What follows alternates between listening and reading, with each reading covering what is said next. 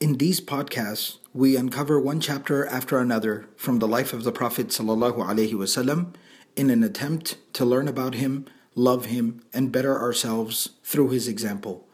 Immersion, mentorship, companionship, and tarbiyah. These are just a few of the things we offer alongside knowledge of the prophetic biography at Sīrah Intensive. 2 weeks dedicated to the study of the life of the Prophet ﷺ and his noble characteristics. So this winter, join me in Dallas, Texas, alongside your classmates from all over the world to learn the story of the life of the best of humanity, the mercy to mankind, the Prophet Muhammad ﷺ. Go to sirahintensive.com to register and for more information. Bismillah walhamdulillah wa salatu wa salamu ala rasulillahi wa ala alihi wa sahbihi ajma'een. Inshallah, continuing with our study of the life of the Prophet sallallahu alaihi wasallam, Sīrah Nabawiyyah, the prophetic biography. In the previous session, we were talking about the Battle of Khaybar. And as we discussed previously, the Battle of Khaybar was in the beginning of the 7th year of the Prophet sallallahu alaihi wasallam's residence in the city of Medina, known as the 7th year of Hijrah. So we had talked about that at the end of the 6th year, we had the Treaty of Hudaybiyah. After the Prophet ﷺ was able to settle that ongoing issue with the people of Mecca, with the Quraysh, the Prophet ﷺ now turned his attention to another source of a lot of difficulty and even anxiety for the Muslims, and that was the stronghold at Khaybar and the gathering of a lot of the enemies of the Muslims at Khaybar. So the Prophet ﷺ proceeded towards Khaybar. We talked about it, where the enemy retreated into a fortress. The Muslims laid siege to the fortress, and as we talked about previously, that the Muslims were eventually able to break through. We talked about it miraculously through the dua of the Prophet ﷺ, that Ali bin Abi Talib radiallahu ta'ala anhu was able to lead the charge, break through the fortress, and be able to conquer the fortress and lead the Muslims to victory. So what I wanted to talk about this in this session was the continuation, and also talk about kind of the conclusion of the Battle of Khaybar. So there's a couple of very beautiful stories.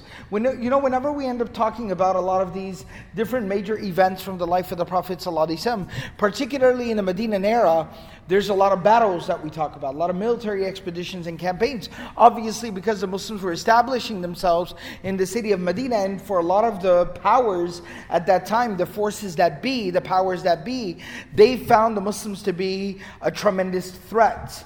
And for that very reason, there were many attacks against the Muslims, and there was a lot of plotting and conspiring and planning against the Muslims and against the city of Medina. So it ended up necessitating a military response to a lot of these people who intended to harm Medina and the Muslims. But one of the things that's very insightful, that's very beautiful, that when we get past the idea of just having a quick summarized 10 to 15 minutes on each major epic event of the life of the Prophet ﷺ, because we're covering the entirety of the life of the Prophet ﷺ in 200 pages, or we're covering the entirety of the life of the Prophet ﷺ in a number of hours, right? Once we get past that particular point where we're able to delve deeply into exactly what happened and why it happened, you're able to uncover a lot of very beautiful interactions, a lot of gems in the Prophet ﷺ's interaction with the people. So I always like to share these because it shows a softer side of the Prophet ﷺ. It shows the care and consideration that Muhammad ﷺ had for the people, for his own followers and even the other people, and how these were human beings at the end of the day.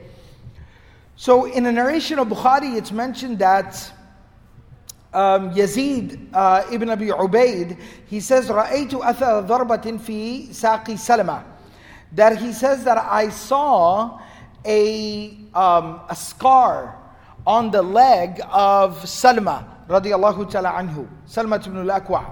فَقُلْتُ يَا أَبَا Muslim, his kunya was Abu Muslim. So he said, Ya Aba Muslim, ma hadihi darba, what happened to your leg? And he says that هذه ضربة أصابتها يوم خيبر, that this is from a wound that I had sustained on the day of Khaybar. فقال الناس أصيب سلمة, that people, and it was such a bad, severe wound that I was like crippled. I couldn't walk. So I was on the ground holding my leg, unable to walk, and the people, started to create some commotion. Oh my God, Salama has been injured. Salama has been wounded. So فَأَتَيْتُ النَّبِيَّ صَلَّى اللَّهُ عَلَيْهِ وَسَلَّمَ. So somebody brought me to the Prophet sallallahu alaihi wasallam. فَنَفَثَ فِيهِ ثَلَاثَ نَفَثَاتٍ. He said the Prophet sallallahu alaihi wasallam, he blew into the wound.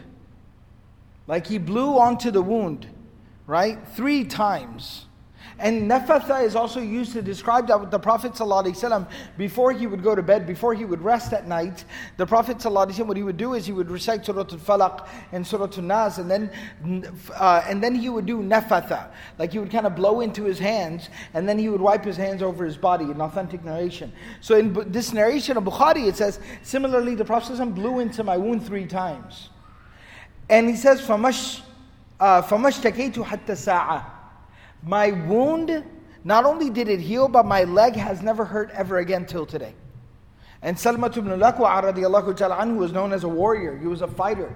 He fought in, many different expeditions and campaigns and battles, but he said, my leg never bothered me ever again. So this was the miracle of the Prophet sallallahu alaihi wasallam. Another very interesting narration is that this is also mentioned in the Sahih of Imam Bukhari. Sa'id al-Musayyab, he narrates that Abu Hurairah radiyallahu ta'ala anhu, he says, Shahidna Khaybar. Remember I had mentioned that Tufail bin Amr had arrived at the time of Khaybar. So Abu Hurairah radiyallahu ta'ala anhu says that we witnessed the battle of Khaybar. فقال رسول الله صلى الله عليه وسلم لرجل ممن معه يدعي الإسلام هذا من أهل النار. That the Prophet ﷺ said to one of the people who claimed to be Muslim that this person is from the people of hell. فلما حضر القتال قاتل الرجل أشد القتال حتى كثرت به الجراحة.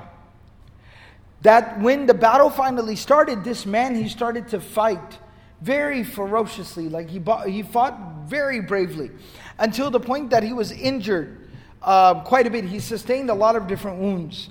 حتى كاد بعض الناس يرتاب.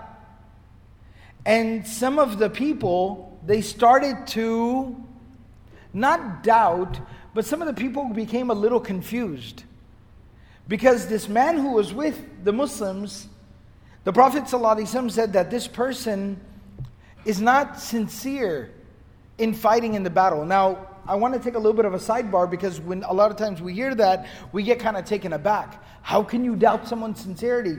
You and I cannot doubt someone's sincerity. I cannot doubt anyone's sincerity. I have to worry about my own. But the Prophet ﷺ has a different position. Because the Prophet ﷺ receives communication directly from Allah. So it's very different. Alright? So the Prophet ﷺ said, this man is not fighting sincerely. And when the battle started, and he was fighting so bravely, so ferociously, and he was getting wounded and injured, and he kept fighting and fighting, that some people got kind of confused that, was the Prophet ﷺ talking about him? Was it him? فَوَجَدَ الرَّجُلُ أَلَمَ الْجِرَاحَةِ. But eventually the man kind of started to succumb to his wounds. And he fell down into the battlefield, really weighed down by his wounds. فَأَهْوَى بِيَدِهِ إِلَى كَنَانَتِهِ.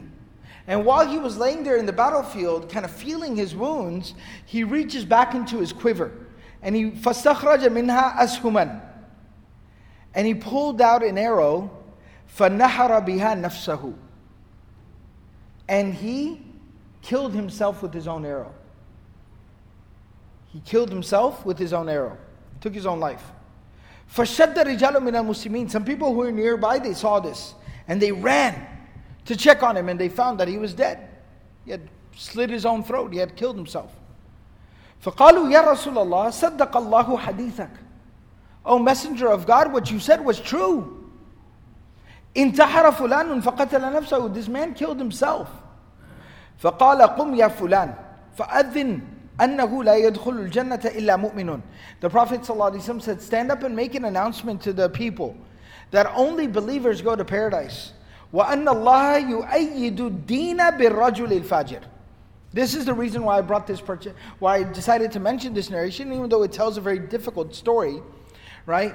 And before I talk about the moral of the story and the lesson that the Prophet ﷺ so powerfully and eloquently states here at the very end of this narration, I want to explain on the side a little bit, some of the nuance of the discourse on, the issue of suicide that our scholars talk about. Now, there is no doubt about the fact that our religion, much like many of the other religions before it, the other Deen Samawi, the other religions that are based on scripture, it condemns suicide as something that is a major sin, something that is very, very problematic, something that has been forbidden, something that we are not allowed to entertain. Okay?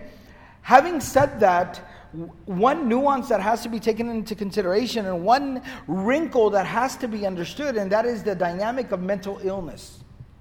We have to understand mental illness, right? Where the Prophet ﷺ also teaches us about رُفِعَ الْقَلَمُ عَنْ ثَلَاثٍ, that there are three types of people who are not held accountable before God. They are not held accountable before God. Their existence in this world is not for their test, it is for our test. Their presence amongst us is not to test them. Like Allah says about us, الَّذِي خَلَقَ الْمَوْتَ وَالْحَيَاةَ لِيَبْلُوَكُمْ أَيُّكُمْ أَحْسَنُ عَمَلًا. Allah created us and gave us life to test us, to see whether we would do right or wrong. Okay? But there are some types of people, there are some individuals that Allah has created in this world, in the ummah, in the community, in society, in families. There are some individuals that Allah subhanahu wa ta'ala has created. They are not tested by Allah. But they are people who are completely absolved by Allah, and they will not be held accountable by Allah. But they are a test for everyone else around them. And one of those types of individuals is somebody who is tested with somebody who is dealing with, or somebody who is afflicted with mental illness. Right? That they are not accountable before Allah because Allah did not give them sanity, soundness of mind and heart. Allah did not grant that to them. So they're absolved by Allah, but they are a test and a trial for everyone else around them. How do we treat them? How empathetic and how kind and how forgiving and how gentle are we with them? That's what the test really is. So when someone who is riddled with mental illness, which it is not my position to judge who is mentally ill and who's not, ultimately only Allah knows. And aside from that, maybe an expert of that particular field, somebody who specializes in that, can inform someone, can analyze or diagnose someone, right?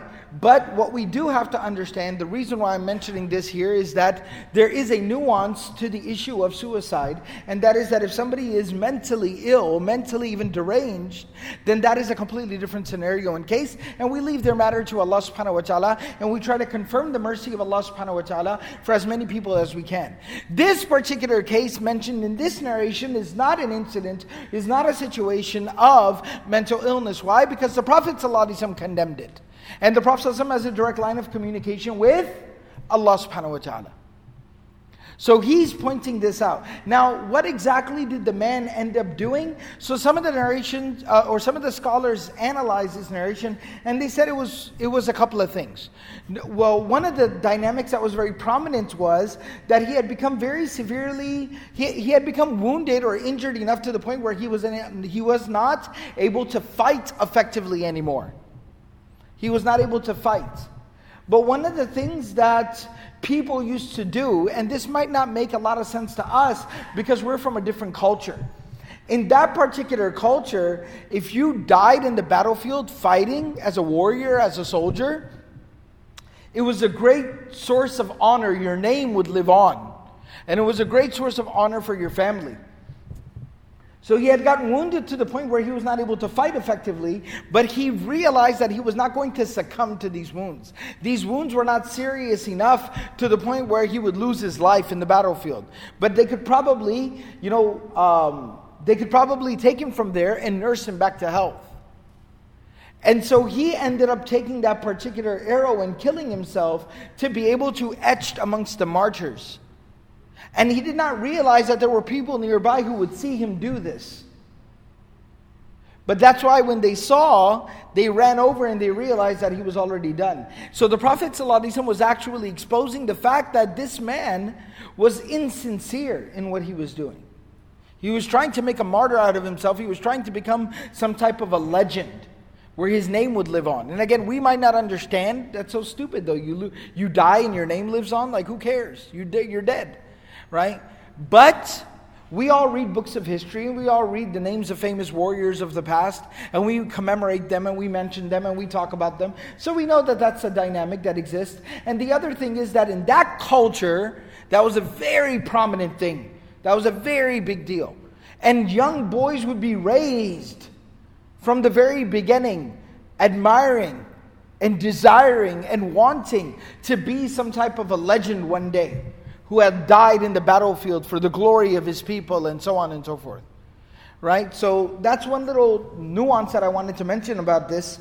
The last thing is that statement of the Prophet ﷺ, which I feel is something we can really, really benefit from. All of us can benefit from. The Prophet ﷺ said, وَأَنَّ اللَّهَ يُؤَيِّدُ الدِّينَ بِالرَّجُلِ الْفَاجِرِ. That sometimes Allah subhanahu wa ta'ala aids the religion.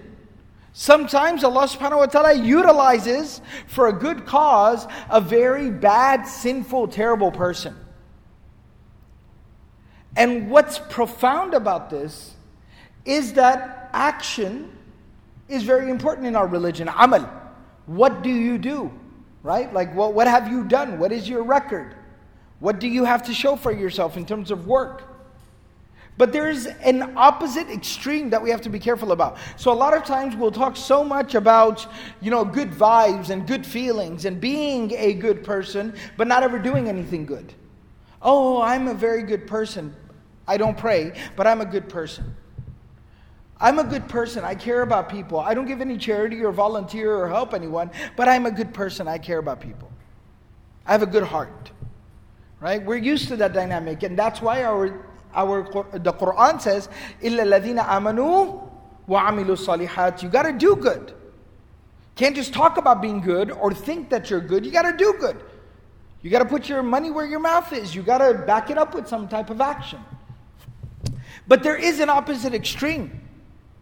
And the opposite extreme is that you preoccupy and busy yourself so much in what seems to be apparently good deeds or good works, but you don't actually focus on the goodness of your own soul. You don't ever actually concern yourself with fixing your heart, your internal condition. So you're in the masjid volunteering all the time, but you really sincerely from your heart hate people. Right? You volunteer in the community, you work with the community, but all you do is talk about how much the community sucks, and you have disdain for all the people that you serve. You're constantly praying and reading Quran and doing dhikr. Like, I'm not talking about faraid, I'm talking about extra stuff. Faraid everyone has to do. I'm talking about extra stuff. You pray nawafil for hours, you read Quran for hours, you do dhikr for hours. But you talk bad about people, and you think bad about people, and you have bad relationships. And you don't hope for good from Allah subhanahu wa ta'ala. You have a lot of negativity inside you. You're not actually cleaning and working on your heart. That's the opposite problem. Where we replace goodness with just busyness. It's busy work. I'm just keeping myself busy. Right? Think of the person who basically is just, chopping down trees or building something in his backyard. But what's he going to? He's just chopping down trees, but he never sells the wood. He just keeps chopping down trees, chopping up logs and stacking them on top of each other. And then at the end of the month, he can't pay his bills. So what have you been doing? I've been working. Well, yeah, I understand you've been working, but you have to sell this at some point. You have to convert this into money. Your work has to convert into cash. Otherwise, you won't be able to pay your bills. And he says, I don't know, I'm busy, I'm working. You're talking about making money, I'm talking about working. Yes, brother, but you're not going to be able to pay your bills. It's that disconnect. The same idea that we have. That success in the pleasure of Allah subhanahu wa ta'ala and success in this life and in the eternal life of the hereafter is a combination of a pure pure heart. إِلَّا مَنْ أَتَى اللَّهَ بِقَلْبٍ سَلِيمٍ. You have to actually come with a good, sound, clean heart before Allah. And one of the ways that you get to a good, clean, sound heart is by doing good work. But it's a combined effort of actually trying to fix yourself, understand who you are and what you're doing and why you're doing what you're doing, and then do good work. It's a combined effort. But what the Prophet ﷺ is talking about here, إِنَّ اللَّهَ يُؤَيِّدُ الدِّينَ بِالرَّجُلِ الْفَاجِرِ. Sometimes you're involved in really, really good work, but you yourself are still a sinful, filthy, dirty person in terms of internally, your heart. Your heart is a dark, nasty place. It's a sinful place. That no matter how much work, busy work you're doing with your hands, it's not going to result in anything. And it's actually a warning for all of us. We should be very careful that we don't become one of those people who's just, when Umar ibn al-Khattab radiallahu ta'ala anhu, he saw a monk. He saw a monk who obviously did not have the correct beliefs. And he saw this monk who is worshipping all the time. And he's deprived, celibate life. He has no family. And he doesn't even eat a lot because he's doing mujahada, right? Just like depriving himself of any type of food and luxury or comfort or anything. He's wearing torn, tattered clothes and he's worshipping. And Umar radiallahu ta'ala anhu sees him. And he's bent over, hunched over. He can't even stand up straight. And his clothes are ripped and his face is sunk in. He looks dehydrated and emaciated, malnourished. And he sees him, and Umar radiallahu ta'ala anhu starts to cry. And he says, the ayah amilatun nasibah. These people work harder than anyone, but their work is worth nothing. That's the thing we also have to be careful about. That the heart is correct and that we're doing good work. It's a combination of both things. The other thing is that another very interesting, beautiful narration is that on the day of Khaybar, this African slave, Abdun Habashiyun, this African slave who resided in Khaybar, he was a slave of one of the people of Khaybar. He comes, he sees the Muslim army approaching. He sees the Prophet ﷺ coming with the forces. And so when he sees them, he comes to the Prophet ﷺ and he asks the Muslims, مَا تُرِيدُونَ قَالُوا نُقَاتِلُ هَذَا الرَّجُلَ الَّذِي يَزْعُمُ أَنَّهُ نَبِيٌّ. And then he sees that the people of Khaybar are coming. So he asks the people of Khaybar, where are you going? And he said, we're going to go fight this man who says that he's a prophet. فَوَقَعَ فِي نَفْسِهِ ذِكْرُ النَّبِي صلى الله عليه وسلم. So that slave, when he hears that, that the people of Khaybar are about to fight these people because there's a man who says that he's a prophet. Then he remembers some things that he had heard about the Prophet ﷺ, that he had found to be very fascinating. So he goes until he finds the Prophet ﷺ. He goes into the Muslim camp and he finds the Prophet ﷺ and he goes to the Prophet ﷺ and he says, إِلَى مَا تَدْعُو. What do you have to offer? Like, what do you call people to? I'm here. I'm all ears. I'm willing to listen. What do you have to offer? What do you propose? He says, أَدْعُوكَ إِلَى الْإِسْلَامِ. I call you to Islam. أَن تَشْهَدَ أَن لَا إِلَهَ إِلَّا اللَّهُ وَأَنِّي رَسُولُ اللَّهِ. That you bear witness that there is no one worthy of worship except for Allah. There is no God but Allah. And that I am the messenger of Allah, the Prophet ﷺ says. وَأَلَّا تَعْبُدَ إِلَّا اللَّهِ. And that you worship no one other than Allah. فَقَالَ الْعَبْدُ فَمَاذَا يَكُونُ لِي أَن شَهِدْتُ ذَلِكَ وَآمَنْتُ بِاللَّهِ. He says, okay, I get what your message is. Now tell me that if I listen and I embrace and I accept, what do I get out of it? What's in it for me? So the Prophet ﷺ said, Al-Jannatu in mutta ala dhalik. If you accept this and you die while this is in your heart, then you go to paradise. فَأَسْلَمَ الْعَبْدُ. So that African slave, he becomes Muslim. فَقَالَ يَا نَبِيَ اللَّهِ إِنَّ هَذِهِ الْغَنَمَ عِنْدِي أَمَانَةً. He says, O Messenger of Allah, these sheep and some goats that I have, these are a trust. Like I was sent out by my owner, my master, to go and graze these animals. فقال رسول الله صلى الله عليه وسلم أخرجها من عسكرنا وارميها بالحسباء فإن الله سيودي عنك أمانتك. The Prophet ﷺ says you need to get them out of our camp. I don't want anyone being able to accuse me, the Muslims and the Prophet ﷺ, that we stole someone's property. So remove it from our camp. And he says, tie it outside of the fortress of Khaybar. It'll get back to where it's supposed to get to. فَفَعَلَ فَرَجَعَتِ الْغَنَمُ إِلَى سَيْدِهَا. And it exactly happened that way. He tied them up outside the fortress, and then they made their way back to the owner. فَعَرِفَ الْيَهُودِ أَنَّ غُلَامَهُ قَدْ أَسْلَمَ. And the master of the slave, he realized that my slave who left the animals outside the gates, he must have become Muslim. فقام رسول الله صلى الله عليه وسلم فوعظ الناس فذكر الحديث في إعطائه الراية عليا ودنوه من حصن اليهود وقتله مرحبا وقتل مع علي ذلك العبد الأسود. And the story goes on. We talked about it in the previous session, that then the Prophet ﷺ says, I will give the banner, the standard, the flag to a man that God will grant victory at his hands. And that was Ali radiallahu anhu. And the Muslims go to the fortress and Ali defeats that big warrior, Marhab. And then the Muslims achieve the victory. Well, that African slave who had just become Muslim, he fought with the Muslims. He was actually in the battalion of Ali radiallahu ta'ala anhu. He joined the advanced group of Ali radiallahu ta'ala anhu. So he was also killed in the battlefield. فَاحْتَمَلَهُ الْمُسْلِمُونَ إِلَىٰ عَسْكَرِهِمْ. And after he died, when they were collecting the shuhada, the Muslims who had died in the battle, and they were bringing them to bury them, they found this African slave, and people, the Muslims had witnessed him becoming Muslim at the hands of the Prophet ﷺ. So they picked him up and they brought him back to the Muslim camp. فأدخل في الفسطاط فزعموا أن رسول الله صلى الله عليه وسلم اطلع في الفسطاط ثم اطلع على أصحابه. Then they brought him into the tent of the Prophet صلى الله عليه وسلم, and the Prophet صلى الله عليه وسلم saw him. And then the Prophet صلى الله عليه وسلم, after he looked at him, he looked at the companions, and he said, لَقَدْ أَكْرَمَ اللَّهُ هَذَا الْعَبْدِ. God has honored this man. وَسَاقَهُ إِلَى خَيْرٍ. And Allah brought him, he was a slave, serving some individual. But Allah brought him to that which is good. قَدْ كَانَ الْإِسْلَامِ مِنْ نَفْسِهِ حَقًّا. Islam has a right. Meaning Islam entitles you to certain rights.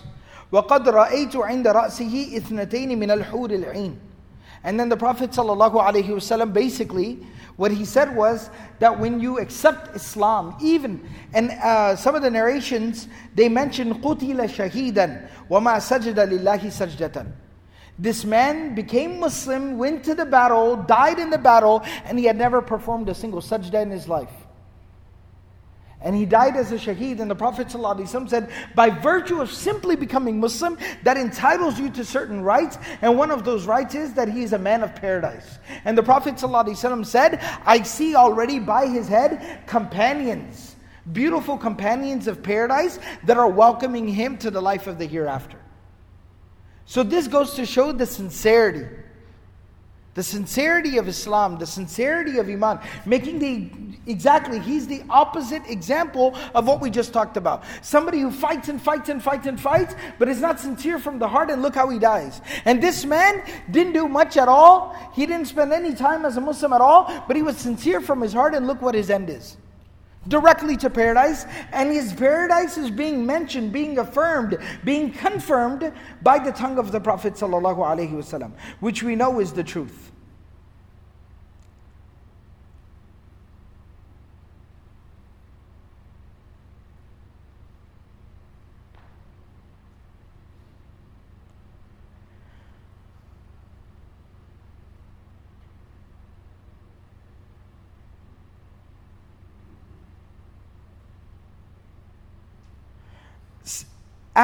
In the aftermath of the Battle of Khaybar, of course, there was the distribution of the spoils of war. So there's some narrations about that as well. Imam al-Bayhaqi mentions that there was a man from the Bedouin tribes who had joined the Prophet ﷺ and the Muslims. He had accepted Islam and he followed the Prophet ﷺ, and he said, I would like to migrate and I would like to travel with you. I would like to go with you. So the Prophet ﷺ, he advised some of his companions to look after him. Since he was a new member of the community, the Prophet ﷺ said, look after him. When the Battle of Khaybar occurred, the Prophet ﷺ and the Muslims, of course, they received a lot of the spoils of war, and the Prophet ﷺ distributed them amongst the Muslims, the companions. So he gave all the companions their portions, and that particular individual, So this man, this Bedouin man who had joined them, he actually did not fight in the battle. But some of the animals that the Muslims had come with, their transportation and their rides, they had left them a little bit farther back from where the battle happened, and somebody had to be posted with the animals to look after them and protect the animals. Make sure nobody steals them or they don't run away. This new Muslim, this Bedouin man, was posted with the animals. So when they got back, they came to him and they gave him his portion of the spoils of war. So when they gave it to him, he says, "Ma hada, what is this? Why are you giving me this? It's not mine." They said, "Qasmun qasamahu laka Rasulullah sallallahu alayhi wasallam." The Prophet sallallahu alayhi wasallam cut you a portion as well. He says, "Ma ala hada ittaba'atuka." He goes to the Prophet ﷺ with whatever the Prophet ﷺ gave him, and he presents it to the Prophet ﷺ, and he says, "I did not follow you for this. I don't believe in you for this.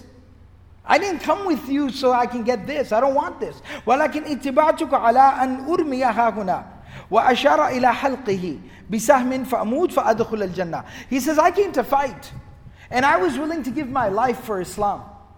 That's why I came.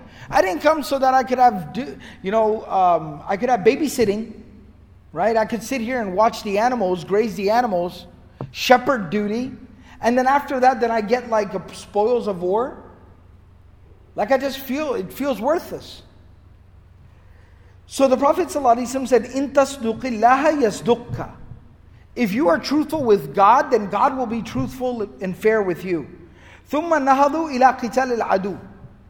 But as we're going to talk about the Battle of Khaybar, it was one major battle, but then after that there were other small fortresses, one after another they fell. So when they moved on to the next battle, he went and he fought. فَأُتِيَ بِهِ رَسُولُ اللَّهِ صَلَّى اللَّهُ عَلَيْهِ وَسَلَّمَ يُحْمَلُ. And somebody brought his body to the Prophet ﷺ after the subsequent battle. And when he was talking to the Prophet ﷺ, he had pointed at his chest. He had pointed at his chest and he said that I came to fight and give my life for Allah and for Islam. And I am sincere.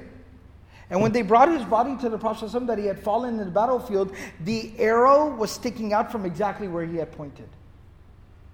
Exactly where he had pointed. فَقَالَ النَّبِي صَلَّى اللَّهُ عَلَيْهِ وَسَلَّمَ هُوَ. The Prophet, he was asking a question, Huwa? Like, is this the same guy? Like the Prophet ﷺ is saying, Subhanallah, that's him? The arrow's right there? قَالُوا نَعَمْ. They said, yes. The Prophet ﷺ says, صَدَقَ اللَّهَ فَصَدَّقَهُ. He spoke the truth to God. He was sincere with Allah. So Allah was sincere with him. وَكَفَّنَهُ النَّبِي صَلَّى اللَّهُ عَلَيْهِ وَسَلَّمَ فِي جُبَّةِ النَّبِي صَلَّى اللَّهُ عَلَيْهِ وَسَلَّمَ. And his clothes had become ripped off in the battlefield. So I've talked about this before in the Battle of Uhud, that the rule of the shaheed is that you don't necessarily have to shroud the body of the shaheed, you don't have to remove the clothing. But if the clothing kind of gets ripped up or ripped off, then you should take a sheet and just overall cover the body. You should not leave the body exposed. So they needed a sheet to cover up his body. So the Prophet ﷺ was wearing like a cloak, like a shawl or a cloak, an overgarment. The Prophet ﷺ took off his own cloak and he wrapped the body in it, in his own cloak. The man was buried with the shawl of the Prophet ﷺ. The Mubarak shawl that used to touch the body of the Prophet ﷺ. فَكَفَّنَهُ فِي جُبَّةِ النَّبِي صَلَّى اللَّهُ عَلَيْهِ وَسَلَّمَ وَكَفَّنَهُ النَّبِي صَلَّى اللَّهُ عَلَيْهِ وَسَلَّمَ فِي جُبَّةِ النَّبِي صَلَّى اللَّهُ عَلَيْهِ وَسَلَّمَ ثُمَّ قَدَّمَهُ فَصَلَّى عَلَيْهِ. Then the Prophet ﷺ made dua for him. And then said, okay, now go and bury him. فَكَانَ مِمَّا ظَهَرَ مِنْ صَلَاتِهِ اللَّهُمَّ هَذَا عَبْدُكَ. And then the Prophet ﷺ, they heard him making this dua. اللَّهُمَّ هَذَا عَبْدُكَ. Oh Allah, this is your slave. خَرَجَ مُهَاجِرًا فِي سَبِيلِكَ. He went out striving in your path and your cause. قُتِلَ شَهِيدًا وَأَنَا عَلَيْهِ شَهِيدٌ. He died as a martyr in the battlefield, and I am a witness to the fact that he was sincere. He died as a martyr, and I am a witness to the fact that he was sincere. And the Prophet ﷺ made dua for him. Another very touching, kind of a very cute story in the aftermath of the Battle of Khaybar that transpired. There was the fact that as the spoils of war were being distributed, as I talked about before, one of the Sahaba, his name is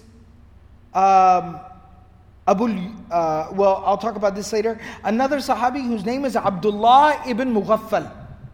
Abdullah ibn Mughaffal. This is a narration that's found in the Musnad of Imam Ahmad, in the Sīrah of Ibn Ishaq, and many other books. So Abdullah ibn Mughaffal, he says, Dulliya jirabun min shahmin yawma Khaybar. That when the spoils of war were being distributed, I came across a sack. So for us, think of almost like a gallon that was filled with, shahm refers to quite literally like the fat of an animal, but what it basically refers to is almost like a type of grease or a fat, or even it was almost like a type of porridge. So they used to put grease and fat and even some dates and things like that, and they would kind of cook it. And it was considered like a delicacy. It would be eaten with bread and things like that. All right, so he says, I came across like a gallon of this stuff. And it was very, very good. It was good for your health. It was strong. It was considered very expensive as well. So I came across this. I found this. فَالْتَزَمْتُهُ. So I grabbed it. I kind of clutched it. I was hungry. I hadn't eaten for days. So I see this gallon of this thing and I clutch it and I grab it. And one of the Sahaba who the Prophet ﷺ had put in charge of collecting the spoils of war and distributing them amongst the people, he saw and he reached out and he touched me and said, bring it here, we need to put it into distribution and give it out to the people. And he says that I snatched it to myself and I pulled myself away and I said, no, wallahi. He said, La u'ati ahadan minhu shay'a. I'm not going to give it to anybody, it's mine. And he was like, no, you have to give it. I was like, no, it's mine. And then we started kind of getting into a little bit of a tussle. He said, you give it right now. And he said, no, it's mine, it's mine. And he says that while we were going back and forth, all of a sudden, I felt like someone else was there. And I turned around, the Prophet ﷺ was standing there watching this. فَتَبَسَّمَ ضَاحِكًا. And the Prophet ﷺ started to laugh at me. He's like, look how hungry this guy is. Right? He's fighting for this. And so that the Prophet ﷺ, he told the collector of the spoils of war, دَعُوهُ أُتْرُكُوهُ. Leave him, let him have it. خَلِّ بَيْنَهُ وَبَيْنَهَا. Let him have it. It's okay. Go. And he says that I went back to my people, a couple of my buddies and brothers and cousins. I went back to them. I was like, look what I got. And I sat down and I ate it. And he says, while I was even eating it, I looked over and the Prophet ﷺ was watching me eating it and he was still smiling at me. He was like, okay. Right? So this was the humanity of these people, simple people. Right? This is who they were. And another narration, very beautiful narration, blessed narration, Abu Yasar, whose name is Ka'b bin Amr. Abu Yasar, his name is Ka'b bin Amr. He says, Inna lama'a Rasulullah sallallahu alayhi wa sallam bi Khaybar dhata ashiyatin. We were with the Prophet sallallahu alayhi wa sallam during the campaign of Khaybar. So he says, a man from the people of Khaybar, he had some goats and sheep with him, and he came, and he says that, so he came our way, and he said that I have some of these animals, would anyone like any of them? So the Prophet ﷺ said, Man rajul yut'imuna min hadha al-ghanam.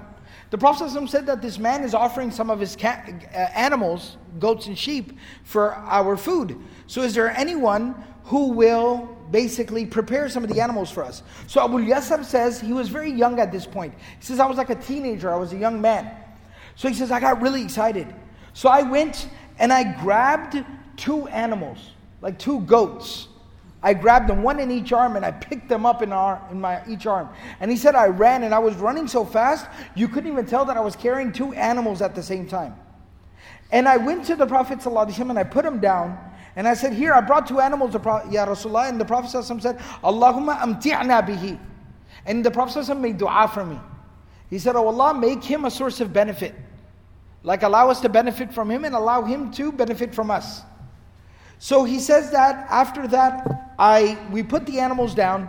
A few other brothers came, a few Sahaba came, and they helped us. And we sacrificed the animals, we cleaned it up, we cut up the meat, and we cooked the meat, and then we served it to everyone there, including the Prophet ﷺ.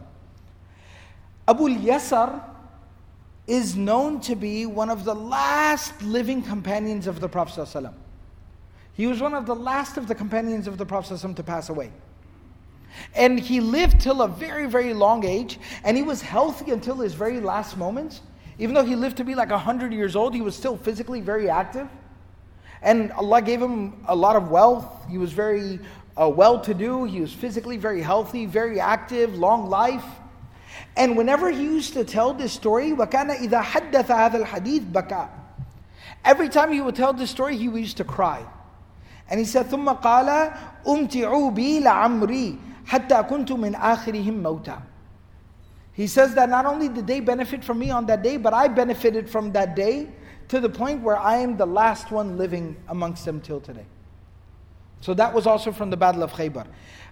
The last kind of technical thing that is mentioned, and this command was given at the time of Khaybar, that by the time the Battle of Khaybar was done, many of the Sahaba had not eaten for days.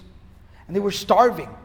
So when they were starving, they looked around and there was no food left. There weren't a lot of animals like goats and sheep and stuff. But the people at Khaybar had a lot of donkeys that they used to use for transportation and work and carrying loads back and forth. So some of the Sahaba, they basically ended up sacrificing some of the donkeys and, preparing the meat of the donkeys and cooking it.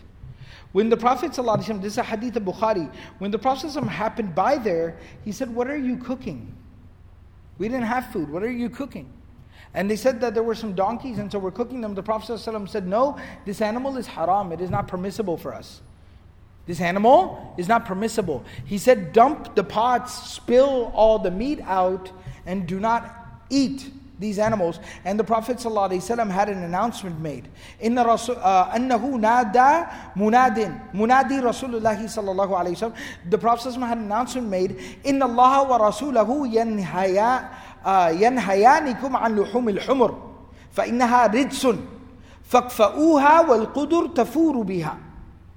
So the Prophet ﷺ, the person making the announcement said, God and His Messenger forbid you from eating donkey meat, because it is considered to be unclean. It is not okay for Muslims to eat. So dump the pots, spill the pots over. And not only that, but the narration, basically another narration in the Sahihain, in Bukhari and Muslim, it goes on to mention that Jabir radiallahu ta'ala anhu, he narrates, Naha Rasulullah sallallahu alayhi wa sallam yawma Khaybar an luhum al-humuri wa rakhasa fil khayl. That the Prophet ﷺ on the day of Khaybar, he forbade the eating of donkey meat, but he said you can eat horse meat when necessary. Right? The meat of horses was allowed, but the meat of donkeys was not allowed. All right, so that's a little technical detail from the actual Battle of Khaybar. The last major detail, or the last major story involved with the Battle of Khaybar is, of course, the marriage of the Prophet ﷺ to Ummul Mu'mineen, the mother of the believers, Safiya bint Huyay bin Akhtab. Safiya bint Huyay bin Akhtab. All right, who was from the residents of Khaybar. And when Khaybar fell, then the Prophet ﷺ ended up marrying her. She was known as the Princess of Khaybar, and she became a wife of the Prophet ﷺ and a mother of the believers. So in the next session, inshallah, we'll talk about their marriage, and then we'll also learn a little bit more detail about our mother Safiya radiallahu ta'ala anha. May Allah subhanahu wa ta'ala grant us all the ability to practice everything that was said and heard. Subhanallahi bihamdihi, subhanakallahum bihamdik, nashhadu an la ilaha illa anta, nastaghfiruka wa natubu ilayk.